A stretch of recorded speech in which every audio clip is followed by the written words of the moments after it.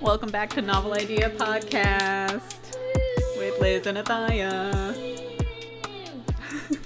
So right off the bat, we did not read Dune. we did not read it. Full disclosure, I watched the 80s movie just to figure out what the plot was because I started reading Dune and I got very confused because they would throw out really bizarre words, but then like a character would be named Jessica and it was just throwing my head for a loop. Yeah. The main character's mom's named Jessica. It felt very conflicting in my mind. Anyway. That's like having someone in Star Wars named Brian. That's what it felt like. It was so weird. And then the main character's name is Paul. Paul. I can't take you serious when your name is Paul. Yeah. So instead of doing what we said we were going to do, we didn't do that. And we decided, in honor of Halloween, and it being, since it's October, and it's spoopy month. And we didn't want to read Dune. We didn't want to read Dune. We decided to read, actually, different books. Trying something new. Yeah. And we both picked something in the horror thriller genre. Mm-hmm. And we're just going to do, like, a brief recap. So this episode is going to be more loosey-goosey, more chitty-chatty. Yeah, just as kind of basically our natural habitat, if yes. you will. And if you saw us in a zoo, we would be in chairs with coffee, talking just like this. Exactly. Yeah. And full disclosure, neither of us really liked our books anyway, so... And it just seems like, are we ever going to have a book that we like? You know what? We liked, Lakewood, thank you. Was pretty crazy. Lakewood was good. I like The Curious Incident of the Dog in the Nighttime. It's one of those things where, like, I can like a book, but I don't think I would reread it because it bums me out. This is true. I think we've been reading a lot of bummers. I liked Stiff, but I'm not great at reading nonfiction, so that took me a while to get through. Yeah, it was really interesting, but it was, like, very information heavy. Yes. Oh, and the Amy Tan book. Oh, yeah, I love the Joy Luck Club. Yeah, that one was good, too, but again... Makes me cry every time. I don't know. Maybe it's because we have clinical depression and we're just lured in by sad things, but we need to pick some happier books. Yeah, seriously.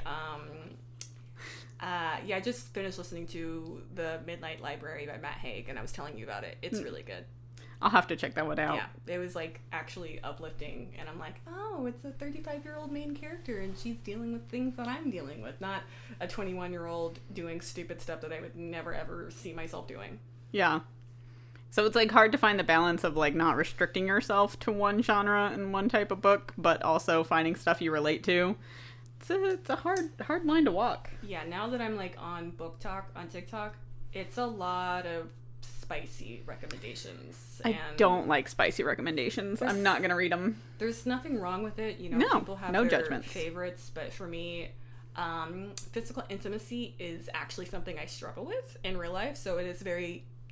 I just can't get out of my head when I read books like that because I'm just like, no, I can't picture myself doing this. This would never happen to me. No. We talk about this all the time, but I'm a yearning person. I like the yearning. I need the we don't touch until like the very last chapter and then it's a kiss. Love that. I love the pining, love the yearning. Then you would like K-dramas. I probably would. I need to get into them because most TV shows have way too much of the sexy times for me. Yeah, because K-dramas, man, it takes them like freaking 5 years to finally get to the point, and I'm like, oh my god, there have been so many misconnections, okay? No, see, I don't like that. Yeah. I like it when, like, they know they like each other, but it's like, I don't know, like, we're together, but we can't be intimate for some reason, and it's like, Pride and Prejudice is one of my favorite movies, books, whatever. Love the hand grab, love the hand flex. It's like, oh my god, we brushed hands, and I'm like, yes, oh my god, that's so intimate. You know what's crazy? I don't think I've read, like, a contemporary romance that I was like, this was great. I don't think so. Well, actually, Sarah Dessen's books, they're pretty tame. Yeah. They're cute. They're YA. They're a little bit young, but I love them, and they always make me happy. Yeah. I'm like, why wasn't my life like this when I was in high school? I call those books my candy books because they're just so easy to read, and it's just, like, fluffy for your brain, and it just immediately fills you with serotonin. Yeah. This book did not fill me with serotonin. No. I finished reading it this morning, and I think I only have, like... Well, say what the book is. Oh, it's the I hope you can guess from my description what it is. It's called The 7.5 Deaths of Evelyn Hardcastle by Stuart Turton. Turton? Looks like Turton. Turton. Like turtle, but Turton. Yeah. Yeah. In the UK, it's called The 7 Deaths of Evelyn Hardcastle. And I was looking online, like, reviews on YouTube, and I was like, is my book the same? Like, 7 and 7.5 are two different numbers. Yes. There's a 0.5 in there that separates those numbers. Yeah. So, it's the right book. They just named it different in the US. Like with the Harry Philosopher's Potter. Stone. I don't understand that. Which also, if you, real quick, if you watch the podcast, not just listen to us, we are wearing our Harry Potter robes in honor of Halloween and books. I'm a Slytherin, she's a Gryffindor. Yeah. And we somehow make it work still, you know? You know, it's funny because our high school colors were basically those colors just reversed. Oh my god, yeah! My high school had red colors, her high school had green colors, but we're the opposite. Yeah, that's hilarious. And they were rivals too. Yeah, they were also rivals. Yeah. And somehow we're BFFs. Yeah, yeah. Anyway, Thank back you to the to- 7.5 deaths. Thank you to Newbridge Middle for being a magnet school. Shout out. That brought us together from different sides of Jacksonville, North Carolina. Because we started off as friends in 5th grade, but you were only there for like a week. Yeah. Long enough for us to form a decent bond, and then it just strengthened through middle school. I think about that, and I'm like, that's actually pretty crazy. Thank for God we were kids. young. Yeah. That's so wild. It was just because we were kids. We managed to make it work. Yeah, because you're the only person I talk to on the regular basis. Everyone that I went to school with. I don't talk to anyone. Sorry. Anyway, again, this podcast is going to be a lot more relaxed. A lot of Yeah. chitty chat. So Yeah. sorry about that in Yeah. advance if you don't like that. Yeah, we vented for like an hour and a half before. We got that out of the way so you didn't have to hear it. Right. Got a lot of venting, but now we're talking about books. Okay, so my book, The 7.5 Deaths of Evelyn Hardcastle. Here's like a synopsis. I wrote it down. We have notes today. So, it's about this guy. His name is Aiden Bishop. And basically he's kind of in like a time loop. Kind of like Groundhog Day. This book is like Groundhog Day and an Agatha Christie novel, pretty much. Interesting. So the same day is repeated 8 times. And it's like one day, one full day, and then he has to do it again the second day. But every day he sees it through the eyes of a different person. Whoa. Yeah, so... Also, full disclosure, I have we haven't talked about each other's books to each other, so this is all new information to me too. Yeah. That sounds like a trip. Yeah. Anyway, so keep going. the beginning of the book, you get an invitation to this party that's happening at the Blackheath house. And so Evelyn Hardcastle and Peter Hardcastle are holding this party for Evelyn Hardcastle. And then there's Michael Hardcastle, who's Evelyn's brother. Got it. So... on the back of the book, it says Aiden Bishop and blah, blah, blah. But I was looking at the invitation and I'm like, where's this Aiden person's name? And so he's just a totally random person who wasn't even a guest there. And so we don't find out how he came to be there until like much later. Okay. So each day he's seeing it from the point of view as one of the guests in the house. So so he's just like a soul. Does he exist, like, physically? He does. I don't know, dude. I'm so confused. I don't know, dude. Already my mind is like, okay, I'm gonna have to read the book because I'm so confused. Let me tell you, okay? Because from the beginning, this guy has no idea what's happening. And I wouldn't either. Him not knowing, me not knowing. This sounds worse than Groundhog Day because he wakes up on the same day as a different person, or just seeing things through a different person's eyes? As a different person the same day, but goes through that person's routines. So he has no control. He does have control. Okay. But it's crazy because here, get this, okay?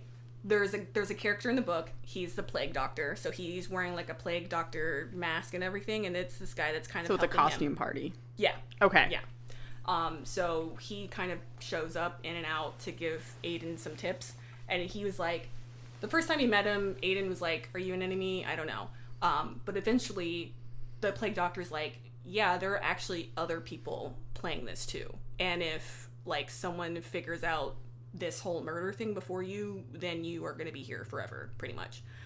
And it's weird because he wants to work with these people, but the people can't tell him things that they know that they found out ahead of him, because if Aiden makes the wrong choice, he'll mess up, like, the future happenings. It is crazy. This is already giving me a headache. Yeah. Okay, so the first day, he's in the body of Sebastian Bell. It's his doctor. And so he comes to, and the first thought he has in his mind is this person's name, Anna. Okay? So he wakes up in the woods, has no idea how he got there, and so he's trying to make his way back, trying to follow something, and then he hears someone scream, "Help me," and then he hears a gunshot.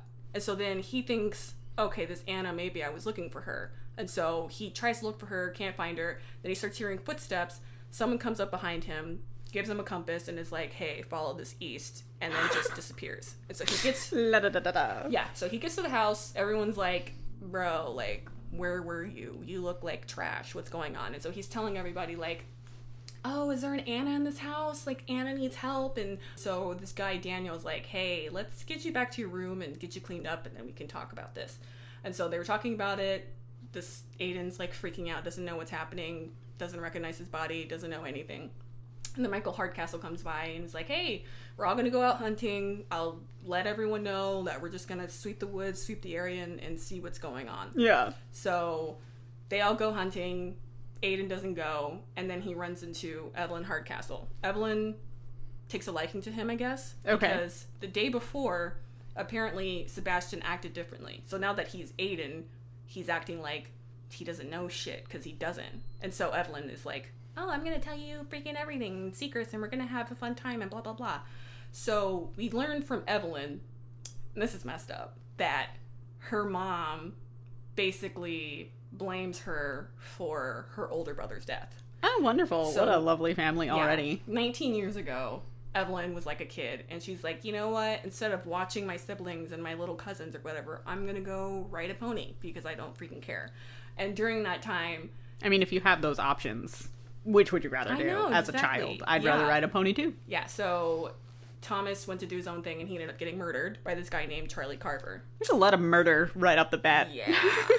So Helena, the mom, blames her for it. Okay. So Helena decides to do this whole party on the 19th anniversary of Thomas's death and, like, make Evelyn the guest of honor. And so Evelyn's like, I don't know what to expect, but it's not gonna be great because my mom's a bitch. And a psycho, apparently. Yeah, so her mom freaking sucks. And so the second day, he gets into the body of this dude named Roger Collins. He's a butler. So when he was Sebastian and he knocked on the door to the house, this guy answered the door. He recognized that.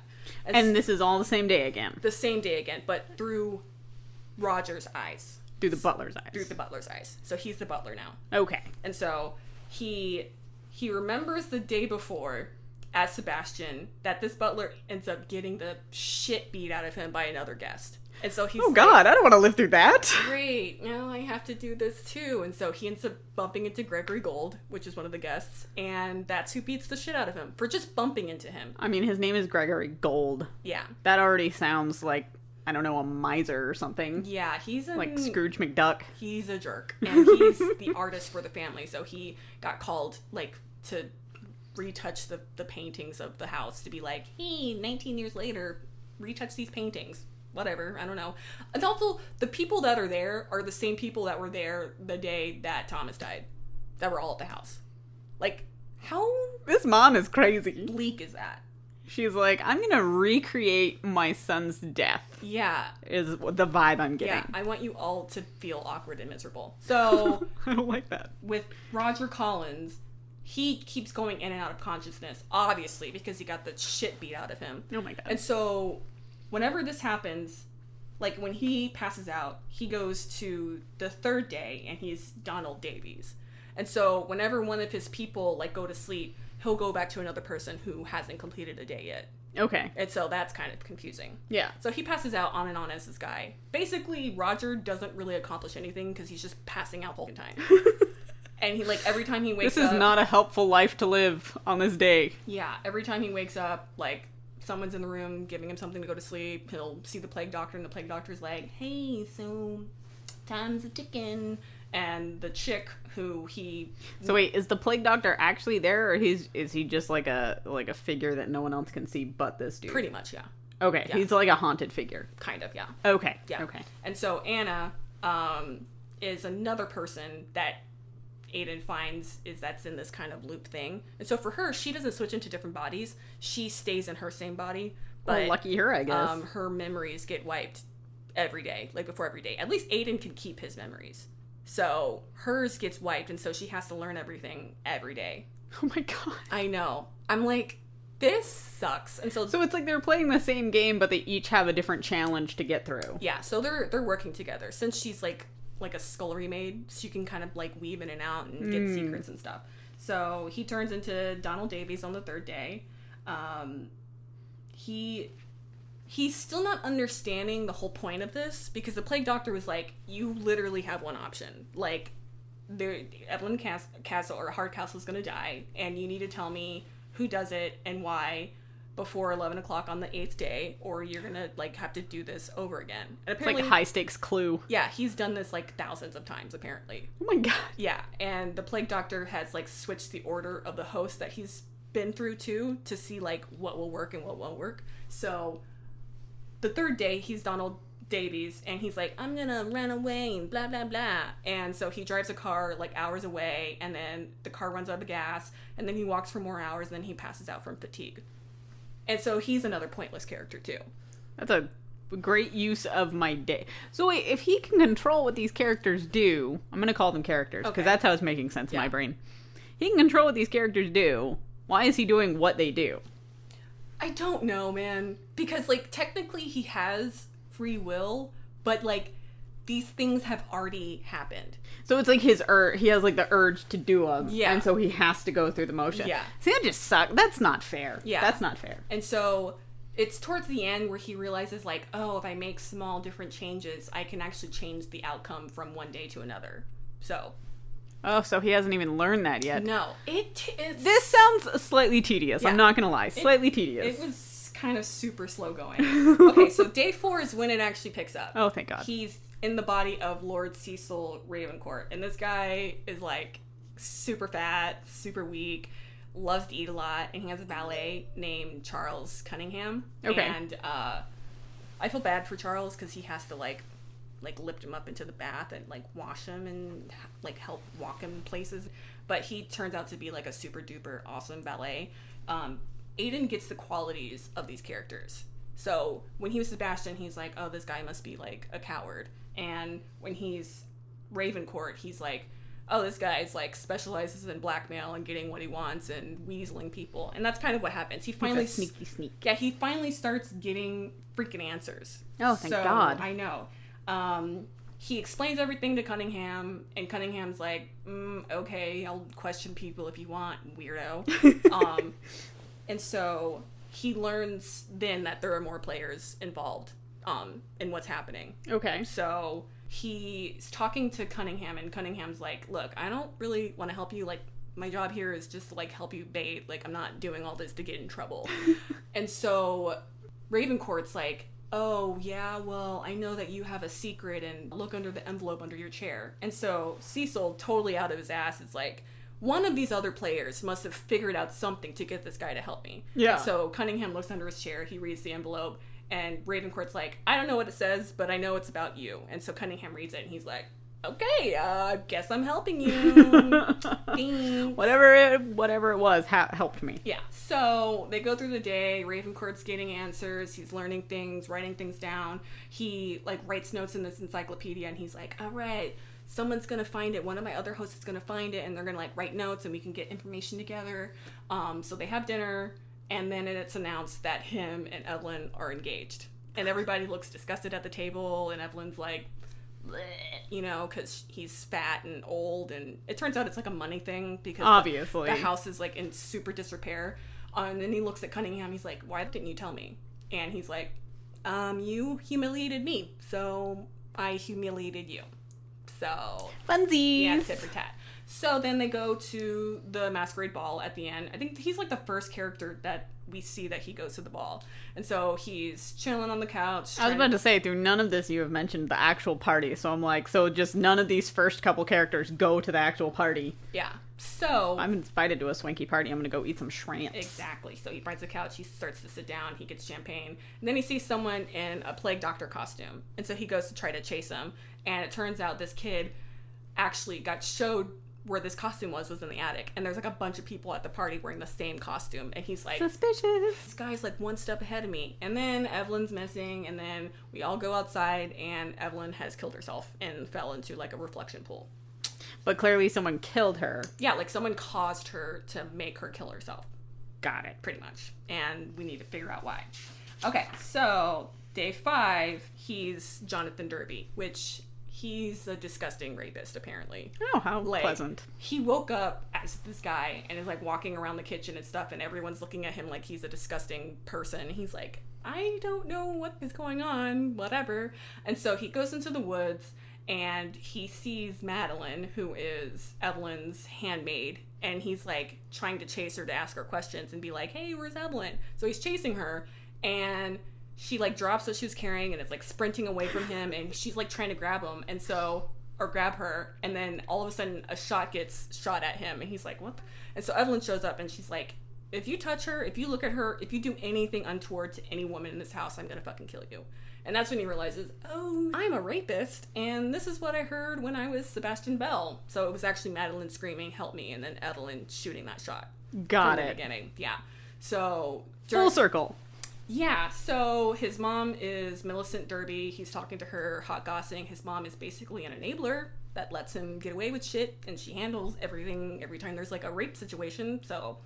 That's cool. What a wonderful little family. All these people sound wonderful. Yeah, they're pretty trash. And so this guest, his name is Stanwin, his like bodyguard person's like, hey, Jonathan, Stanwin wants to talk to you. Bleh. And so he goes to Stanwin's room. And Stanwin's like, used to be like a servant, but he actually killed the guy who killed Thomas Hardcastle. So he was like promoted to like a gentleman. So he wants to be treated special. So this guy... I'm now a gentleman. You'll treat me as such. Pretty much. I would like to be promoted to gentleman. And also because he was a servant, he has like a bunch of blackmail on everybody. And so he's talking to Jonathan. He's like, hey, so your mom owes me a ton of money. Like, it would be sad if she didn't pay me. Because, you know, I could fucking kill her, pretty much. And Jonathan's like, okay, weirdo. His bodyguard beats him up. And so he ends up going back to Stanwin's room to try to find, like, blackmail stuff on him, and he finds Stanwin's notebook in the fireplace.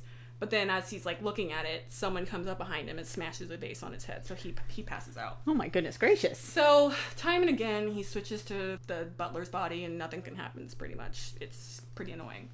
So day 6, he's Edward Dance, who's this old guy who in his head apparently he's like super courteous, doesn't like talk about how he's in pain when he's in pain because he's like super proud.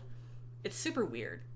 And like, sad. Yeah, really sad. But he's kind of like super formidable and super stern, and so he's able to get some answers out of people. Right. So he talks to Peter Hardcastle. Edward is like fixing the contract for Evelyn and Ravencourt's marriage, and so they have like a kind of personal like relationship. And so in the appearance of being like, I need to know everything so that I can add it to the contract and nothing can be like redone or like, you know, like tampered fall with. Through. Yeah. So he's like, hey, like, what's the deal with Cunningham? Because Cunningham, the valet, Aiden knows there's something about him because he got that envelope about the blackmail, and he's like, I don't know what that is. So he's asking Peter about it. Turns out that everybody thought that Cunningham was Peter's bastard child. But it's actually his wife's bastard child. And the father is Charlie Carver, the guy who murdered her son Thomas. Can I just say, there are way too many characters. Yeah. Right off the bat. There's too many players on this board game. Yeah. God forbid it was me in this situation where some death-like figure, I'm going to call him Death, he reminds me of like a death figure, Plague Mask guy is like, hey, you have to keep reliving the same day and piece all these things together, I'd be like, well, I guess I'm here for an eternity. Also, I might as well enjoy the party. You seem to be some superhuman being. Why can't you figure this out? Figure it out. Why am I doing your work for you? Yeah. I don't know what I'm doing here. So he figures out that Cunningham is actually Peter's child. Oh my goodness which is gracious. Like, okay, all right. And so then he ends up questioning a stable master, and the stable master tells him, like, yeah, Charlie Carper never even killed Thomas. He just, like, said he did so that Helena wouldn't get in trouble. Because when they were discovered, it was just Helena there, and, like, her kid had a knife in his throat. So he's like, all right, so that you don't get blamed, I'll blame myself. And then he got killed. I don't know. Everyone's pissed that Stanwin is blackmailing them, and so someone kills Stanwin. But it's, like, stupid because, like, the next day, like, everything's the same. So it doesn't really matter. Wonderful. Yeah. And so the seventh day, he's this guy named Jim Rashton, which I was, like, hoping that he was, like, black. I don't know. The last name sounded interesting, but no, he's not. But he's an inspector, which is great. So he's just, like, inspecting shit. He ends up getting a note saying to, like, pick drugs out of this doctor's bag for whatever reason. And the note was left by Anna, who knows shit because she's been keeping notes. And so I would have to keep notes because I'd be like, okay, this person does this. See, I can't even repeat back any of their names because it's so much. Yeah. So this is why we have to take notes. Yeah, he pretty much solves the murder, I believe. Like, for the most part. He goes through the day, he's trying to tie loose ends from every other character, and by the time they get to the ball, he's there, he pulls Evelyn out, and he's like, hey, why don't you take Michael and Evelyn's body to a room so they can have a moment together. So he goes to the room and he's, like, hiding, and Michael's like, oh my god, my sister. And then as soon as the door closes, he's like, all right, gets a gun, is looking at his sister and is, like, seeing if she's really dead, and then he's, like, trying to like kill her for real. And Jim is like, hey, so that gun's not gonna shoot, so what are you doing, buddy? So it turns out that if Evelyn didn't marry Ravencourt, her mom was going to take her out of the will and going to take the brother out of the will. So she's like, I guess I got to marry this guy, or I kill myself and then maybe nix the whole thing. But she was going to fake kill herself. So she had, like, a starter gun and a real gun. And so she shot the starter gun, threw it in the pool, and then, like, dropped the real gun on the grass, and then, like, broke a vial of blood on her stomach so it looked like she died. But she didn't actually die. She didn't actually die. So what was the point of the whole game? I don't know. And so he's explaining, Michael's explaining this things like, oh, I'm doing her a favor, her life's going to be over if she's this, like, with this guy. And so he's taking a drink from a drink that was in the room that Evelyn had drank from earlier. It was poisoned. Of course it was. And so they're both, like, having seizures at the same time, magically somehow, even though Evelyn drank this earlier. So then Jim is like, oh, I still have these antidotes and shit. So he mixes it all together and he's like, oh, I gotta save one or the other. Blah. And so then he gives it to Evelyn. Right, saves Evelyn's life. Yeah. So that happens, and that's when he realizes, like, okay, so she's not getting murdered. She's, like, killing herself. So who's making her do that? So the 8th day, he's Gregory Gold, and that's when he pretty much figures out everything.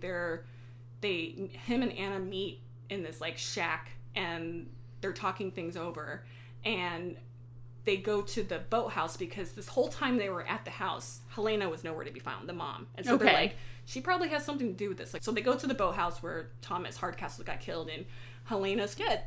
She's, like, been dead in a boat for, like hours, pretty much. And they're like, what the? And so they're just there. And then Evelyn comes by, and that's when we find out this bitch is crazy. So Evelyn killed Helena. Yeah.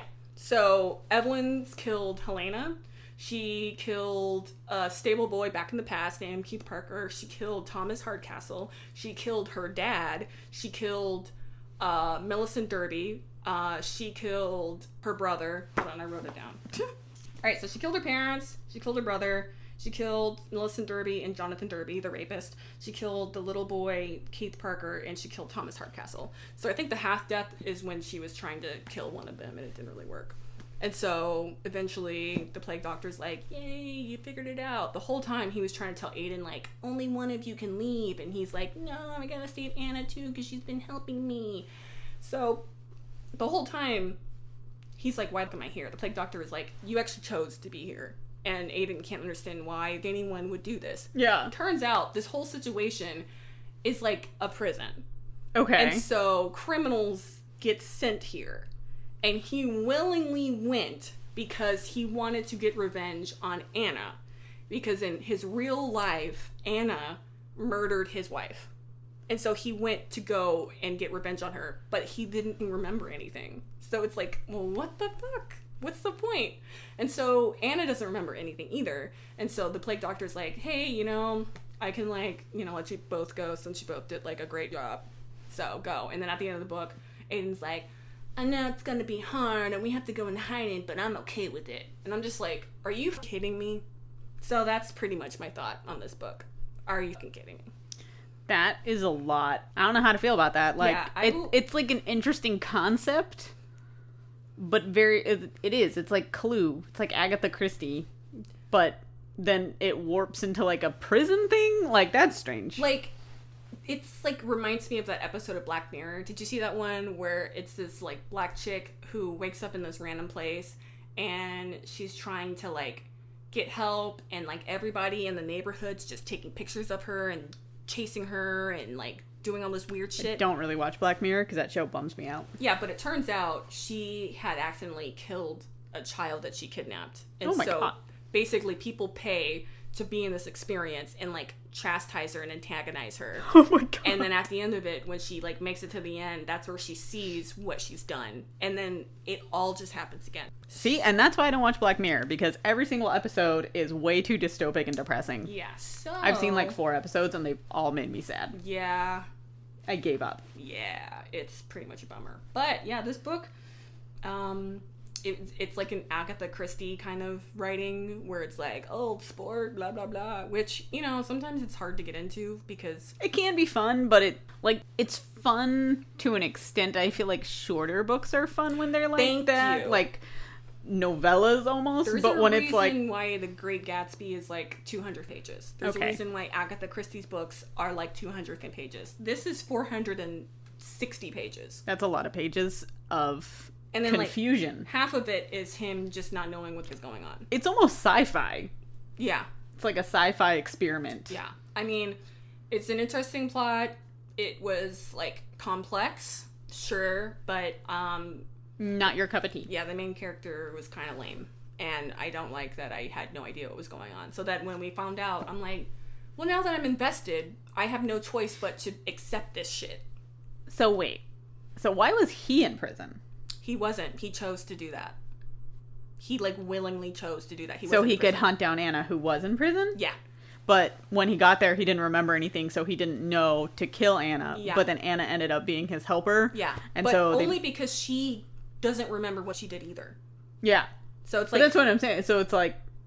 It's like ripped a person to their basic level, pretty Yeah. much. Yeah. Which, again, like... Okay.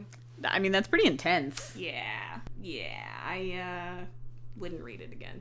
I might read it. Oh, yeah, go for it. I might vibe with it. Really? I don't know. I'm just saying. I haven't had much luck. Oh, okay. It wasn't bad. The writing was nice, and like the plot, you know, turns were pretty good. I think it was just the whole beginning. I'm like, I'm tired of you saying that you don't remember shit. Okay, like figure out. It gets something very else to say. repetitive. Yeah. I think that was... So, yeah. I would give this 2.5 murders out of 5. It wasn't horrible, but 2 of the murders were interesting, 5 of them were not. Yeah, it was alright. Yes. It was alright. Yes. I just It's a wanted book. to see how it ended because I'm like, this is wild, okay? Yeah. Wild. And then the last 60 pages, that's where everything ties up. And I'm like, oh, come on. I think you really have to be into mystery. Yeah. Like, you have to want to read a good mystery. I'm not really into mystery. I like to know what is happening right away. Yeah. I don't like it when they drag things out. I don't like mystery movies. I don't like mystery books. But The only mystery thriller books I like are by Gillian Flynn. Because this bitch, just... she's the one who wrote immaculate. Gone Girl, right? Yes. Yeah. And Sharp Objects, which Right. that show on HBO. It is amazing. So good. Like, you don't know where it's going to go. And it's such great writing. But, like, other mystery books, sometimes I just find myself like already knowing what's gonna happen. I don't know if I talked about it to you or on the podcast. I legitimately can't remember sometimes. Yeah, literally it all runs together. I got really into mystery in like middle school, and then like early high school. I would read so many mystery books, but it did get to a point for me where it was like they all became very repetitive, and halfway through I figured out the answer, and so I just gave up. Yeah, it gets kind of like Once you know the formula, that's why, like, it would really have to take me by surprise. Like, I think I might like that. I mean, now I know the ending.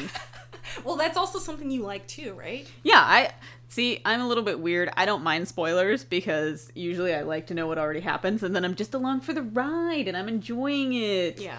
But sometimes I'm along for the ride, except sometimes a nice mystery is nice, but if I don't know the ending, I usually end up reading the back anyway, or I guess it and then I know it. So, I don't know. It's a coin toss, but 90% of the time I'm not a mystery fan. Yeah, I got into like a mystery period and it started happening like that, where like woman in cabin 10, girl on the train, all that. Oh, I remember that phase of yours. Yeah. I think with phases, it's really dangerous in books because if you get into like one genre and one genre specifically, you really have to kind of like repetitiveness. Mm-hmm. It's like, I like to jump around. I need to know different things because then I'm just like, I already know what's going to happen. That's why it's like interesting to me on Book Talk. Like everybody has all these spicy recommendations. I'm just like, they all sound the same to me. Also, like, now you're just, like, building on weird kinks. You know what I mean? And I'm pretty vanilla. Don't like that. Yeah, I definitely do not like people touching me. So, that even goes for my husband. I make an exception for him because I love him. But, like, it's not my natural inclination. To touch people. Yeah. Like, I'm not a hugger. I'm not a cuddler. I'm a volunteer doula. And, like, that... it's like a battle in my mind too, because I'm just like, okay, I don't want to invade this person's space, but also they're so out of it that they don't care, but it's like not my natural inclination to be like nurturing, like right off the bat. I have to like calculate warm the up to it. Yeah. So so I might try another mystery or whatever, but it was alright. It wasn't the best. It was alright. Yeah. I explained it okay. No, yeah, definitely. Like, I didn't get any of the characters, but I get the gist. Yeah, I'm just like, it didn't start getting interesting till like the fourth day. Yeah, I do like things like that. Like, I like Groundhog Day type movies. I mean, I like Groundhog Day, but I also like the show Russian Doll. Love that show. I never watched it. But I like it because in each episode, something is slightly different. I like that. Like, so I think I might like this book because it is something that's like a different point of view each time. I mean, at least it keeps it interesting, so he's not reliving the same character over and over. I think that in a book would get very repetitive. Yeah, if it was like from Anna's perspective, I'd be like, girl, bye. I can't read it. Girl, bye. I don't know how that would work. Now I'm kind of curious to find another Groundhog type day where they have to relive the same situation. One of my favorite episodes of Supernatural is when one of the characters relives the same day over and over. Does he know that he's doing it or no? He does, but his brother doesn't. Oh. And his brother keeps dying. Oh. I think I've seen clips of that where he's like guessing what he's going to say. Yeah. Yeah. That's God, why. that would kill me. Because it was a Groundhog Day situation. Yeah, I would hate that. Anyway, now on to the book I read. Put my book down. So I first saw this book in Barnes & Noble, and the cover is what piqued my interest, because it was kind of like this chair that was bleeding. We love bleeding chairs. It was very stark, and it looked, fun. And the title of the book that I read is The Final Girl Support Group by Grady Hendrix. And now, if you don't know what a final girl is, she's the girl in all, like, the 80s, early 90s slasher films. She's the girl at the end who always survives. Who has, like, her boyfriend's shirt on and no pants. Yes. Always pantsless or something. Yeah, button down, a nice lacy bra, cotton panties, bikini style. But always terrorized, always horrified. They do mention that a lot in the book. Yeah. That it's, like, exploitative. Yeah. Because it's, like, it was kind of girl powery for the 80s, but you go back and watch and you're like, didn't need to see a 10-second shot of her butt in underwear, but here we are. Yeah, like, there's nothing I like along with my horror than sexuality, So, speaking of guessing the endings, I did! I guessed it almost right away.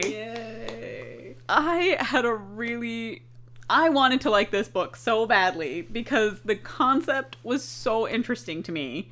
Because I like the trope of the final girl. Like, I think it's an interesting trope that it's always a woman who survives. I mean, even Alien did it, you know. Ripley is the last one to survive.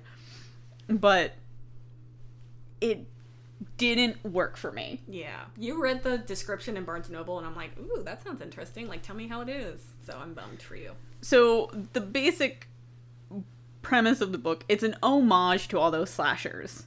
So it's a support group of women who were all final girls. And they're each based, like, you do have to know the old slashers. They're all based on one of those movies. So we have Adrian, Julia, Danny, Marilyn, Lynette, and Heather. Adrian is Friday the 13th. Okay. She survived at a camp. And it was kind of different where it's like the guy chasing him down was like, it's because my son died. Okay. You know, and a bunch of camp counselors didn't save him. Oh, yeah. How Jason Voorhees died. Yeah. But the twist of that is that he never had a son and he was just crazy. Okay. But either way, she was the final girl of that. Julia is Scream. Okay. So her boyfriend and a friend did like a meta thing because they wanted her to be a final girl. She's also now wheelchair bound. Oh, so thanks. super depressing there. Love that. Danny is Halloween. Okay. And there are little twists to it. So with Danny, her hang up is that her brother escaped the psych ward and came after her, and then she bludgeoned him to death. But there's a question in the air whether or not it was actually her brother who had murdered a bunch of people or if it was a different person. And then Great thing to live with. Marilyn, her story was Texas Chainsaw Massacre. And now she's super rich, so she's living her life. I mean, yeah. I mean, at least let that be the fucking outcome. Heather was Nightmare on Elm Street. Okay. And she's now a drug addict. A recovering drug addict, but her character's a little rough. I would be on freaking drugs too, man. And most of them have some sort of, obviously, issue. Now, Lynette, I was not familiar with her story because it wasn't one of the ones that I ever watched. I think it was based off of something called Black Christmas. Oh, I've never heard of that. Or one of those, it's like a home invasion. It was like a home invasion type movie. Okay. She is our main character, so everything's told from her first person point of view. So anyway, so it's these bunch of women. They meet up the first Thursday of every month in a support group, and they meet with their psychiatrist, Dr. Carol. And it's kind of devolved into just like petty squabbles now. Oh, yeah. They all have such different personalities and they all have a lot of hang-ups that they all just kind of end up sniping at each other. And then a bunch of them are kind of like, why are we even still meeting? Also, because at this point they're all older women. Like, yeah. They range from like 30 to 50. Whoa. So it's like, it's been years since their trauma has happened. Also, I feel like women are more evolved than that. You know what I mean? If it's been something that's occurring after a certain amount of time, like, I don't think they would still be doing that. But also, this is where it comes through that the narrator, so Lynette, our main character, she's not exactly the most reliable narrator. Oh, okay. Okay. So when she starts off the story, she kind of does this thing where she was like, we all know this is truth, and this is why we're doing this, and this is what we have to do. But it's like, all the other character interactions, you're like, okay, well, that's not true. Yeah. But you don't really know that until you kind of pay attention to what the other characters are saying. Anyway, so the book starts off, it's Lynette. From the first page, I was not on board. I mean, obviously... Hey, I'm gonna stop you right there. So the first page did something that I really don't like in literature, where it describes her, like, wake-up routine. But it's like... So I jumped out of bed and then I brushed my hair and then it does describe, like, it is important to the story because it describes how on edge and kind of unhinged she is.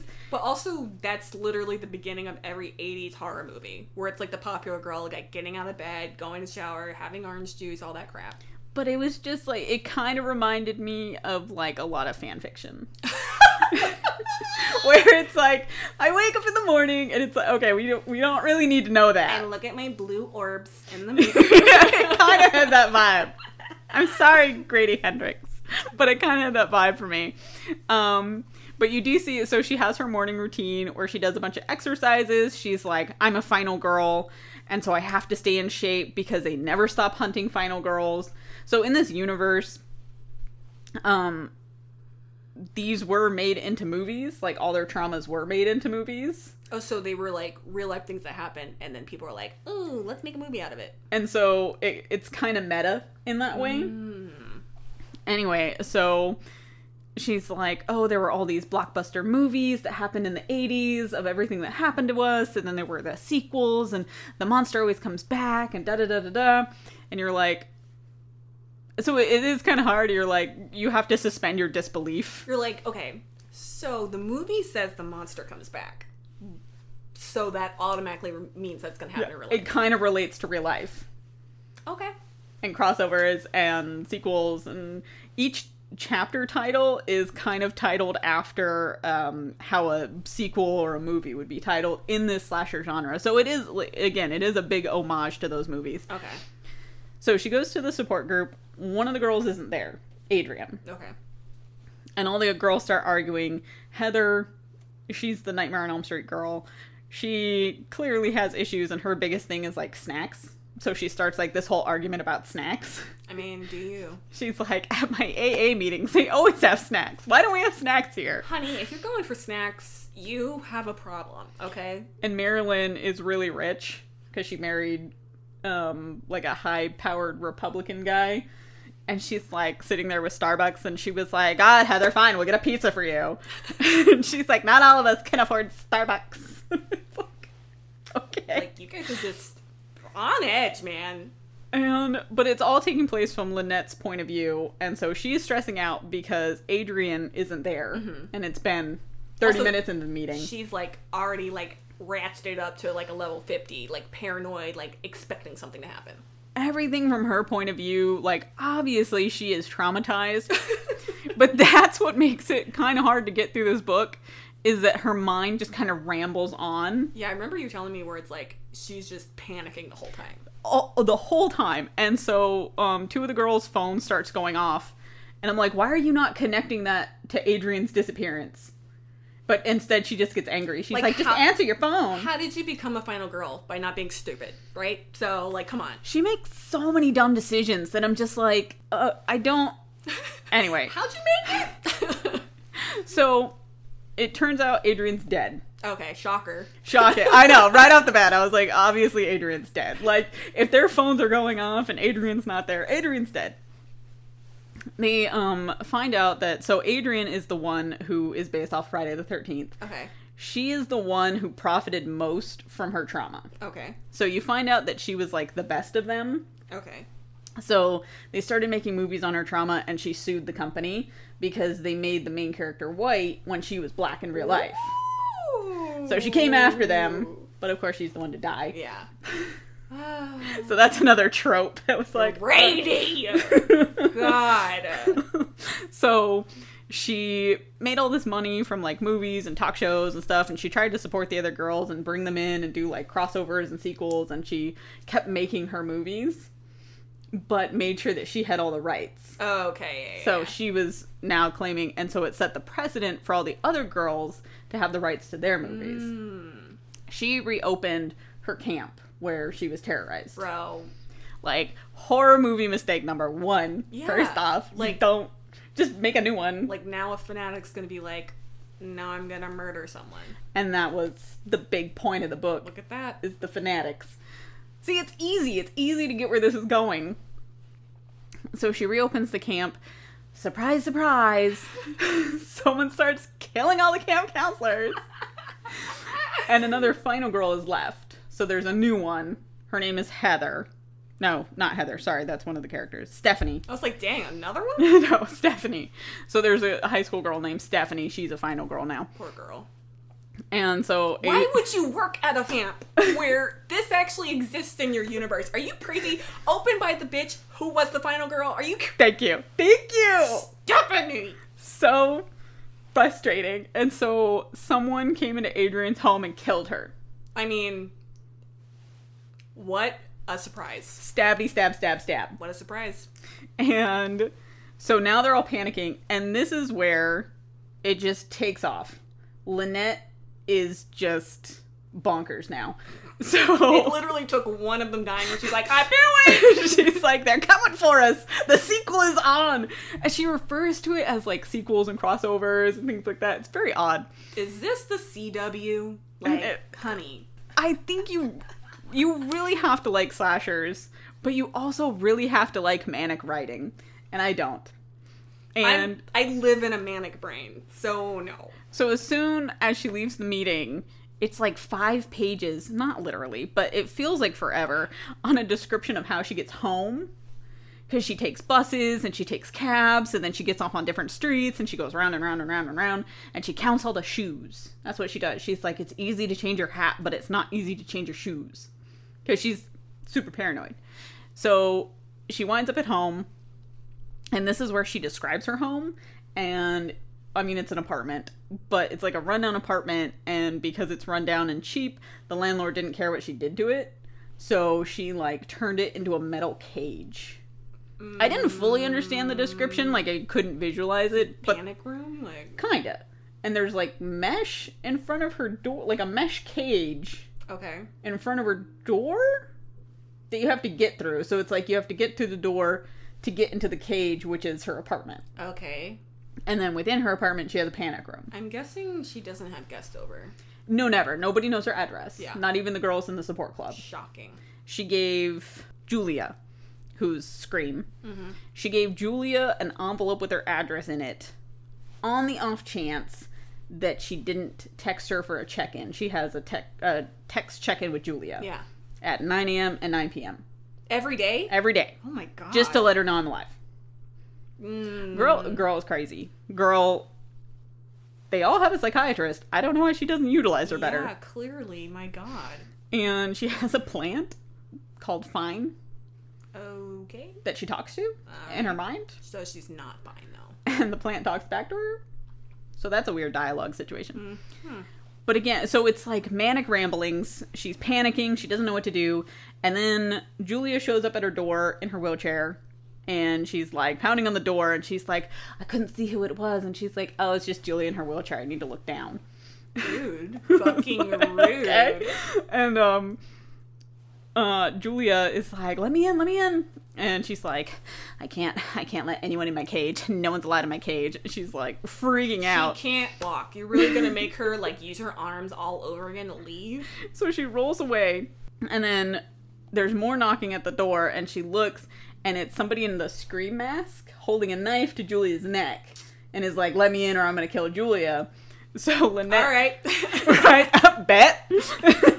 So... That's why I don't open the door, duh. So Lynette is like, our first rule is that we always have each other's backs. Because we're final girls, so we have to stay final girls. And so she grabs a gun, and she gets to the mesh, and she fires, and it turns out the bullets don't make it through the mesh. No, duh! Well, the guy who did it was like, I guarantee the bullets will get through the mesh if you have to shoot someone at your door. Oh. And she's like, well, that was a lie. Yeah. And it turns out to be a reporter who disguised himself. And Julia was like, you weren't letting me in. I had to do something. Wow. So she's like, you leave that costume outside, then I'll let you in. And they spend a lot of time discussing that he peed himself. So he like wet himself. Oh, when she like put the gun. Shot at him. Yeah, like you really shouldn't fuck with someone who was like literally in a life or She death situation. is unstable. Don't test her. You like used the most triggery trigger for this bitch. Like she's obviously You're lucky you didn't die and you just wet your pants. So she lets them in, and they're all discussing now that Heather's halfway house has been burned down. Okay. Because Heather is the drug alcohol addict. Okay. Her halfway house burned down. They don't know if she's alive or not. Oh, that's where she was living? Yeah, she was living in a halfway house. Okay. And so Lynette is like, well, someone's coming after us then, and they're coming after all of us. How do they all know we're connected? And she's like piecing it all together. Are you stupid, bro? You meet every Thursday. Nobody knows that. Okay. It's like the one thing that's secret. Okay. Everybody keeps it hush hush. And the reporter is kind of like, I could help tell you a story. I could help you guys. And she's like, I don't trust you because you're a reporter. You just want money. And then all of a sudden, they start getting shot at. And Wait, are they still, like, outside talking? No, they're inside her apartment. And from her window, they start getting shot at by, like, machine guns. So the windows shatter? Yes. So there's bullets. Bitch, now, you live in a cage, but you didn't think... Bulletproof your glass. I know. As a final girl, that's a stupid mistake. You notice that, like, for as much as she's like, I'm super prepared, she's not prepared at all. Yeah. She's 0% prepared. Didn't think to test the mesh before. Didn't test the mesh. Turns out she's not even that great of a shot. She's never been to a shooting range. So it's like, how are you prepared? All you do is do, like, a basic gym routine in the morning. Also, I would feel hella anxious knowing how ill-equipped I am to survive, too. Just say that. And so, she books it. She spends the whole time talking about how they don't leave each other behind. She straight you don't up have legs, bitch. Bye. leaves Julia. And she's like, she'll be fine. Like, her biggest regret, she spends like one sentence like, oh, I left Julia. I'm, sad about that. But my plant. Who am I going to talk to now? She has in her mind, Fine, the plant is talking to her. He's like, don't leave me. And she's like, I'm sorry. Talking to her plant. Yeah. It's a plant. Yeah. I mean, like, I like plants too, but... You left a whole person back You left there. 2 people. The You reporter left... and Julia. I know. Like, are you serious? And so she starts running, and this whole thing gave me a headache. So she's going round and round. She has, like, 2 escape routes, and neither of them are viable anymore. Like, she goes to get her, escape car. All the tires are slashed. She goes to this place, I think it was like a train station or something, where she stashed stuff in a locker, and the lock had been changed, so she's like, something's been tampered with, I can't trust anything of that. And then she's running around LA. This all takes place in LA. She's running around like a chicken with her head cut off. Why are you living in such a populated area? And she's like, I could move to the desert. I could stay off the grid. You could have been doing that from the start. You literally could have been doing that already. Like, made friends with an actual live coyote instead of a fucking plant. It was just so exhausting. And this is like the first, 200 pages. Just her just running around, just acting crazy. And so she calls her psychiatrist, Dr. Carroll, and she's like, I need help. And I think the police are after me now. Because the police have her building surrounded. Okay. So somehow someone set her up for something. I don't know. Okay. So Dr. Carroll is like, okay, let me come get you. And she's like, no, we're going to meet here. Because she's like super paranoid. So again, she runs around. She's like, meet me here in an hour. And so she's running. And then Dr. Carroll picks her up, brings her back to her house. And she's like, okay, this is my home. So no guns. Please don't be crazy. And she's like, I'm keeping my gun. And Dr. Carroll has 2 children. She has Sky and Pax. Like, you're inviting a psycho into your house and the psycho is refusing to follow basic rules. She is so mean to the little kid. The little kid is like 8 years old. And she's like screaming at Dr. Carroll. And the little kid's like, don't be mean to my mommy. And she like shoves him. And she tells him to fuck off. Literally. And she's like, Dr. Carroll's like, don't swear at my kids. And she's like, well, fuck you, dude. I don't care. And then her other kid, Sky. How do you expect anyone to want to help you when you're being a jerk like this? Sky is 26, and he's super interested in her home invasion story. And so she lifts up her shirt to show all her scars of where she was tortured for 5 hours. It's like, unnecessary. And Sky, hint, hint, is suspiciously interested in her story. Yeah. Do you see where this is going? Yeah. Yeah. Yeah. Guess what? Spoiler alert. Yeah. He's the one doing it all. Yeah. Which, shocking. I got to that part and I'm like, nope, he's the murderer. Got it. Check. Yeah, now I can not think and pay attention. And so she stays at Dr. Carroll's, but then she starts getting, like, her paranoid self again. And so she enlists Guy's help to get her out and get her back to her house. And she's like, okay. Like, you're magically trusting of this stranger all of a sudden when you were, like, psycho about meeting with your therapist. And that's what she talks about, how much she doesn't trust him, but then she trusts him. It's very strange. It's like she's so paranoid about everything, but then she just trusts the most random people. And you're like, you're not very smart. Yeah, like it's either all or nothing, and for you, it's nothing. So they go back to her apartment, and she tells Skye, she's like, okay, you're gonna sneak in this way, you're gonna let me in, I need to grab something from my apartment, and it has like police tape over it, so she gets in there, and he's like, why can't you just talk to them, like they'd understand, and she's like, I have 3 caches full of weapons in there, and the whole place is a cage, they're gonna assume I'm a terrorist. I'm like, I mean, fair point. I mean, that's probably the most, like, true thing you've said. And so she goes in, and you find out she is a writer for, like, romance novels. Mm-hmm. And that's how she makes her money. She, like, writes them under a pen name. Like, I don't think it's that easy to get a writing contract, but that's none of my business. Also, how the manage with all of the inner thoughts in your head? How do you manage to sit down and write for a long It was the time? most random, out of left field thing. And girl, what do you know about romance? And that's why she used the excuse that it's like, or the reasoning that it's so different from her real life that she can, like, it's something she can separate herself, and it's a healing process. So then it's revealed that she actually is writing a book about the Final Girl support group. That's where we get the title of the book. And Skye was like, well, you don't download, like, attachments, right? And she's like, no. She lied. She downloads all the attachments. So someone got in through her computer. She's like, I'm writing a book, and I put all our personal information in there. Are you stupid? Yeah. Are you stupid? Yeah. Yeah. Says the person who won't let, like, a person you actually know into your house, but, like now you're, oh no. Now you're like, you open attachments. Yeah. So she grabs her hard drive from her computer because it has the book on it. And so she's super paranoid now that she's the leak. You know, because someone mentioned earlier in the book that someone's a leak. And they were like... in the support group? Yeah. Okay. And they're like, oh, it's probably Heather because we all know she wants money. And she's like, I don't think it's Heather. Yeah. Because she knows it's herself. But she's not willing to tell anyone that. Like... These people's lives are in danger because of you. She is a hard protagonist to get behind because she's so irritating and her thoughts are so repetitive yet so all over the place.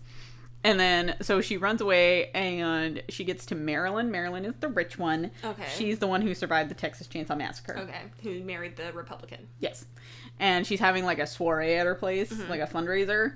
And so a bunch of security guards stop Lynette because she tried to climb over the wall to this woman's house. Like... Because she lives in, like, a mansion. But still, like, the fuck? Rude. And she has her gun, like, freaking out. Security guards pin her, and they're like, yeah, we're throwing you out because you look like a crazy person, and you're trying to break into our house. And Marilyn comes out, and she's like, oh, hello, darling. Like, Marilyn's really weird. They're all not likable. Yeah, like you've strayed so far from, like, the normal person you used to be to cope, I guess. Yeah, I guess so. But they're all... We'll get to this a little bit later, but I think this book would have been a lot more interesting told from any of the others' perspectives. Lynette is just too all over the place. Like, she has, like, OCD and, like, problems and stuff like that.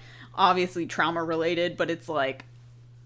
I can't keep reading her thoughts over and over because it's giving me a headache. But also, like, you're, like, reading from her point of view, and you're like, you're making so many mistakes.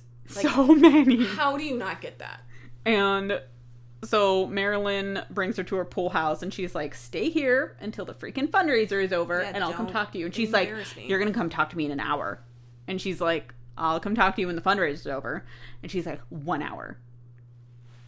You came to my house. Stop making demands, ma'am.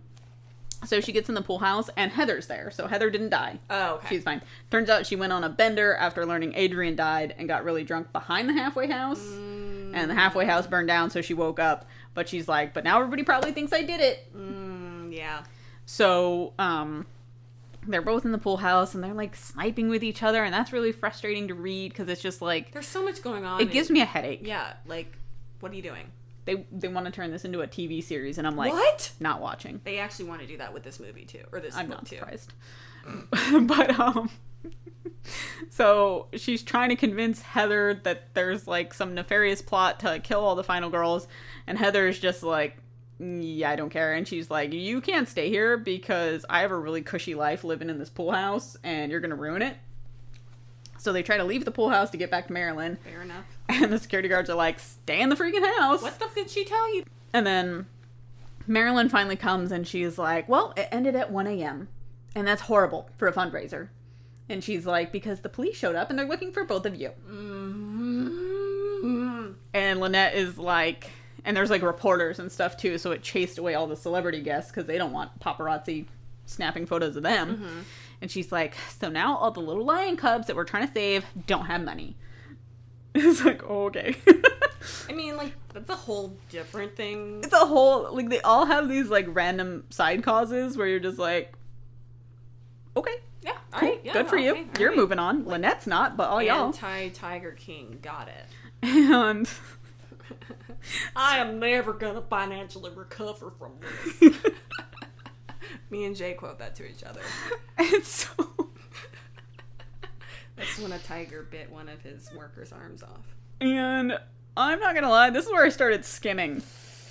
Okay? Because it kept being so repetitive. So repetitive. And so she's trying to figure out what's going on, and she ends up leaving Marilyn's pool house. And she winds up getting Stephanie, Okay. the new final girl, and going on like a rampage through LA I'm because sorry. That is so manipulative to get the one chick who like has no idea about that's anything. what, she's so unlikable. She's is so unlikable. So it's hard to read because it's like all over the place, but it's like her just coming to these conclusions, and all her conclusions always end up being wrong. And you find out she's not the leak. Her book was not the leak. Okay. Because it's Sky. Yeah. So... You open your drive or something, and Sky's like, got her. Also, so she keeps coming to conclusions about who the real murderer is. And I don't know, because I guessed it was already Sky, like every time she did, I was like, wrong. Who else do you know showed a genuine interest in your story? Because she's like, Dummy. most people look away from my scars, but he just took them in. That sounds like someone who Sounds like a weirdo. sounds like a weirdo. Someone's into it. Yeah. And they have like a weird Of course they do. thing. Of course they do. Makes me uncomfortable. Of course they do. Because even though he's like an adult, like he's 26, but That's your therapist's son. That's already she's a red like 45. So it's weird. flag. She's like, I still got it. Uncomfortable. And so she's running around LA. She's trying to get all the girls together. That sounds like a great idea. Danny, she's sounds- Halloween. Okay. She gets arrested because she has a wife and her wife is dying from cancer. And now all the girls are being investigated. And so the cops come to get her to question her, and she shoots at them because they're trying to take her away from her wife. Yeah. So they put her wife in hospice, and they take her to the police station.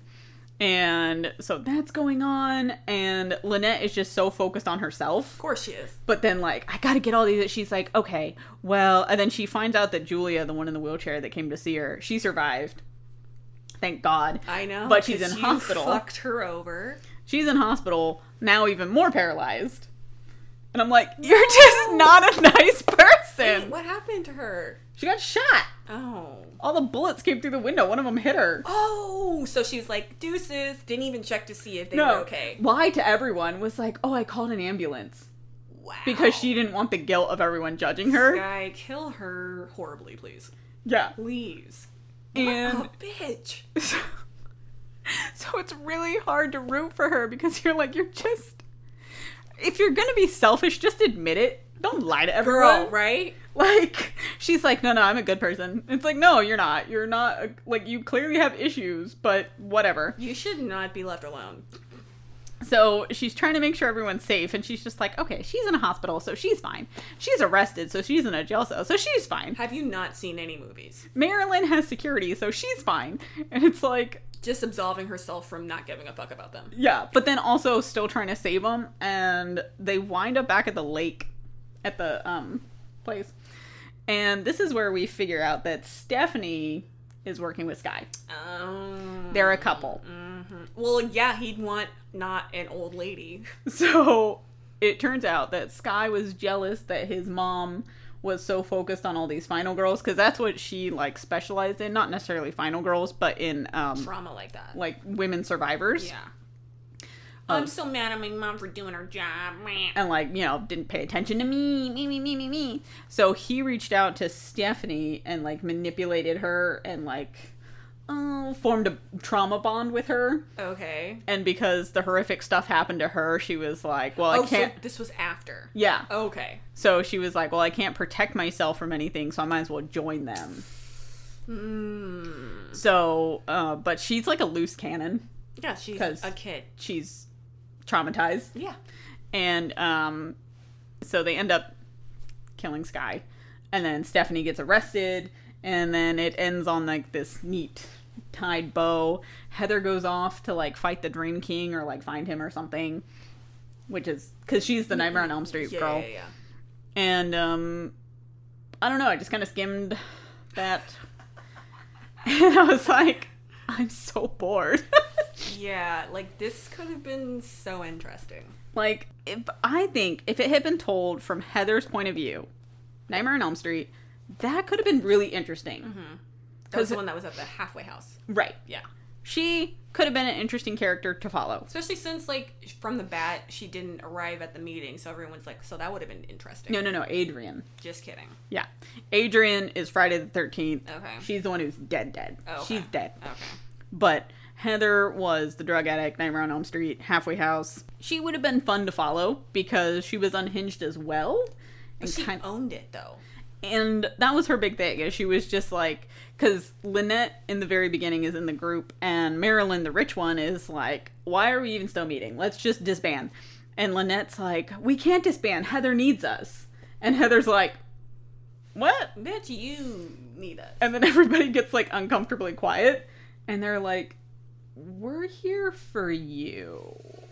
And Lynette's like, I'm not the crazy one. Heather's the crazy one. Heather was on drugs. And they're like, yeah, but she's getting help. You're not. You know what? Your unhinged ass made your house a prison. So that's pretty psycho. It just wasn't for me. And I think if you like slasher movies, you might like it.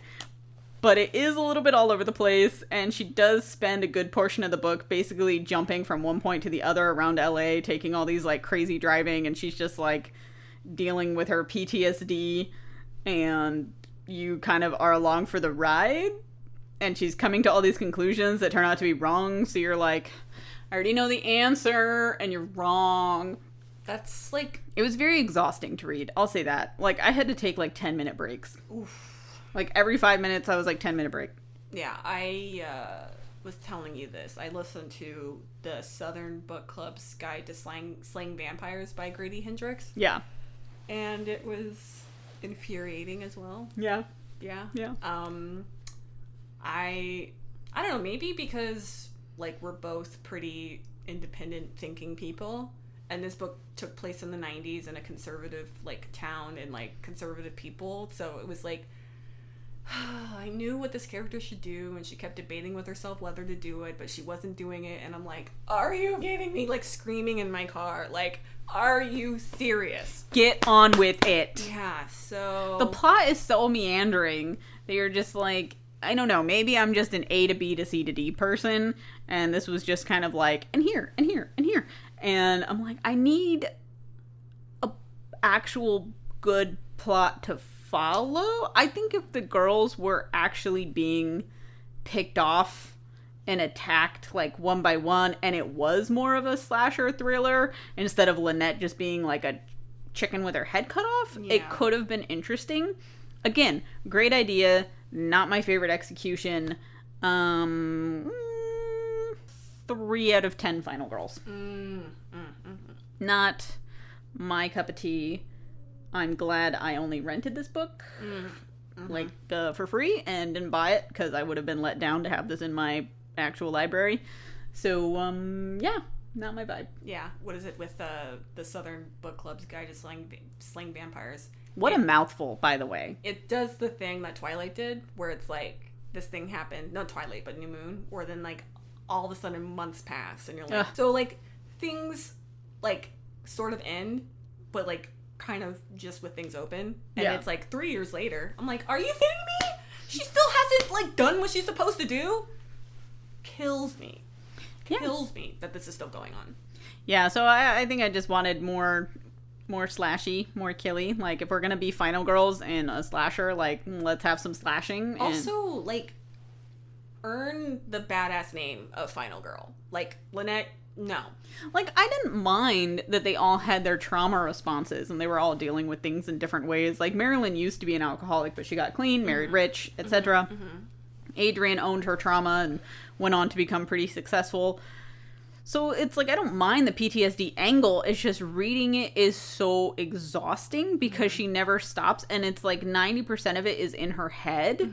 And so it's just like her thought, and then randomly talking to her plant. And which the ending, her plant is fine. Thank God for that. Fine is fine. Yeah. And I'm like, well, you don't grow attached to any of the characters because they're not very likable. Yeah. So I did actually look up the reviews on Goodreads. And, I mean, obviously there were quite a few people who loved this book, which, good for you. Do it. But a lot of the lower reviews, like the 3 out of 5s, the 2 out of 5s, everything they said is kind of reflecting what I'm saying, where it's the same feeling where it's just like the writing style didn't connect.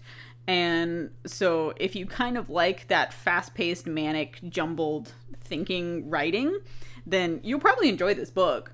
And it is a cool concept, but if you like things to kind of be a little bit more like plot-driven linear, I don't think you're going to like this. Well, I think for me, like, we've all watched these movies and we've all watched these characters triumph at the end and survive. And it's kind of like disappointing to realize that, like, this is what they've turned into. Yeah. Or Lynette is like, have you not, like, coped with anything? It kind of reminded me of Jamie Lee Curtis's character in the new Halloween, where she's like, he's gonna come after me again, and her daughter is like, Mom, God, stop. Yeah, like, you've just shaved, like, 15 years of your life still worrying about this thing. Yeah. But at least that, it was like her killer was still out there. Where I guess Lynette's was too. Again, I'm a little fuzzy, because again, I skimmed. Wonderful reader. I'm a great reader when I'm not interested in a book. I just wish I would have liked it more. I might try it again, but I doubt it. That's a lie. Yeah, I'm gonna give you this book so that you can read it and see if you like it. I think for me, because, like, I want you to read just like the first 5 to 20 pages of my book, just so you can get the vibe of it. Okay. I think because we have a lot of things going on in our personal lives that when we're sitting down to read a book, like, we have such high expectations. Right. And if I'm thinking too many things about the plot, like, I'm not focused on, like, trying to escape. I'm just mad that I'm having to read this thing. So I totally feel the frustration. That would be super annoying. Yeah. I was like, okay, I wanted to like the character. I just didn't like her. I think that's an important thing when you're reading, is that you have to read, especially if it's a first-person novel. Oh my god, this one was first-person too. You have to like the character. If you don't like the character, you're not gonna enjoy the book. And I did not like her. Like, you feel bad for her. Clearly she needs help. But it's so drawn out, all her manic ramblings, and it's just like, okay. I feel like I was reading more of, like, her diary. I wasn't reading a book. Like, I wasn't reading a novel. Yeah. So you have to like that, and I think it would have been better if it was written like a diary. That could have been cool. And then it really would have been, like, an unreliable narrator. But this was, like, it was told in the format of a book, so I was just like, oh, she's just not fun to read. Yeah, man, I'm sorry. Any of the other characters might have been fun to read about, but she just wasn't. Yeah. Well, now I'm just, like, super bummed about Dune. So I watched, the 1980s Dune, because I was like, I don't even really know the plot of Dune, and it was really hard to get into in the book. I was very confused. And once I watched the movie, I mean, it's not a good movie. It's a horrible movie. We have such low opinions of everything. We're such negative Nancys. One of these days, I will read something. It'll just blow my mind. Yeah, I can't wait. Waiting for that day. That's what this podcast is for. We don't even know next month's book at this point. No, we don't. I have no idea. I'm not setting an expectation at all. We're just gonna pick something random, so you guys are just gonna have to be surprised. Yeah. Sorry if you're trying to read along. Sucks. But yeah, I kind of got the grasp of the plot of Dune. It's really political. Not a big political person. Yeah, I was okay with Hunger Games because it was like YA political, but like, and also it was like, you know, deathmatch stuff, and I kind of dig that. Yeah, but sci-fi political, like, I don't know if I could read Star Wars books. No. Yeah. Couldn't do it. Yeah. Couldn't do it. Mm-hmm. But yeah, so that pretty much ties up this episode of Novel Idea. Yeah. So if you want to check those books out, once again, it was The 7.5 Deaths of Evelyn Hardcastle by Stuart Turton. 3.5 stars out of 5. And The Final Girl Support Group by Grady Hendrix. 2.5 out of 5. You said 3 out of 10. So I changed it. Okay, all right, 2.5 out of 5. I don't know what scale you want. It's kind of low. Yeah. To the low end. Good concept. Like, it wasn't 0. Bad follow through. It wasn't 0. Yeah. But it's not 5. So Grady Hendrix, I just don't think is my cup of tea. Yeah. Anyway, so yeah, next month we don't know what we're gonna read. Yeah, are we gonna read separate books? Don't know. Yeah, don't know yet.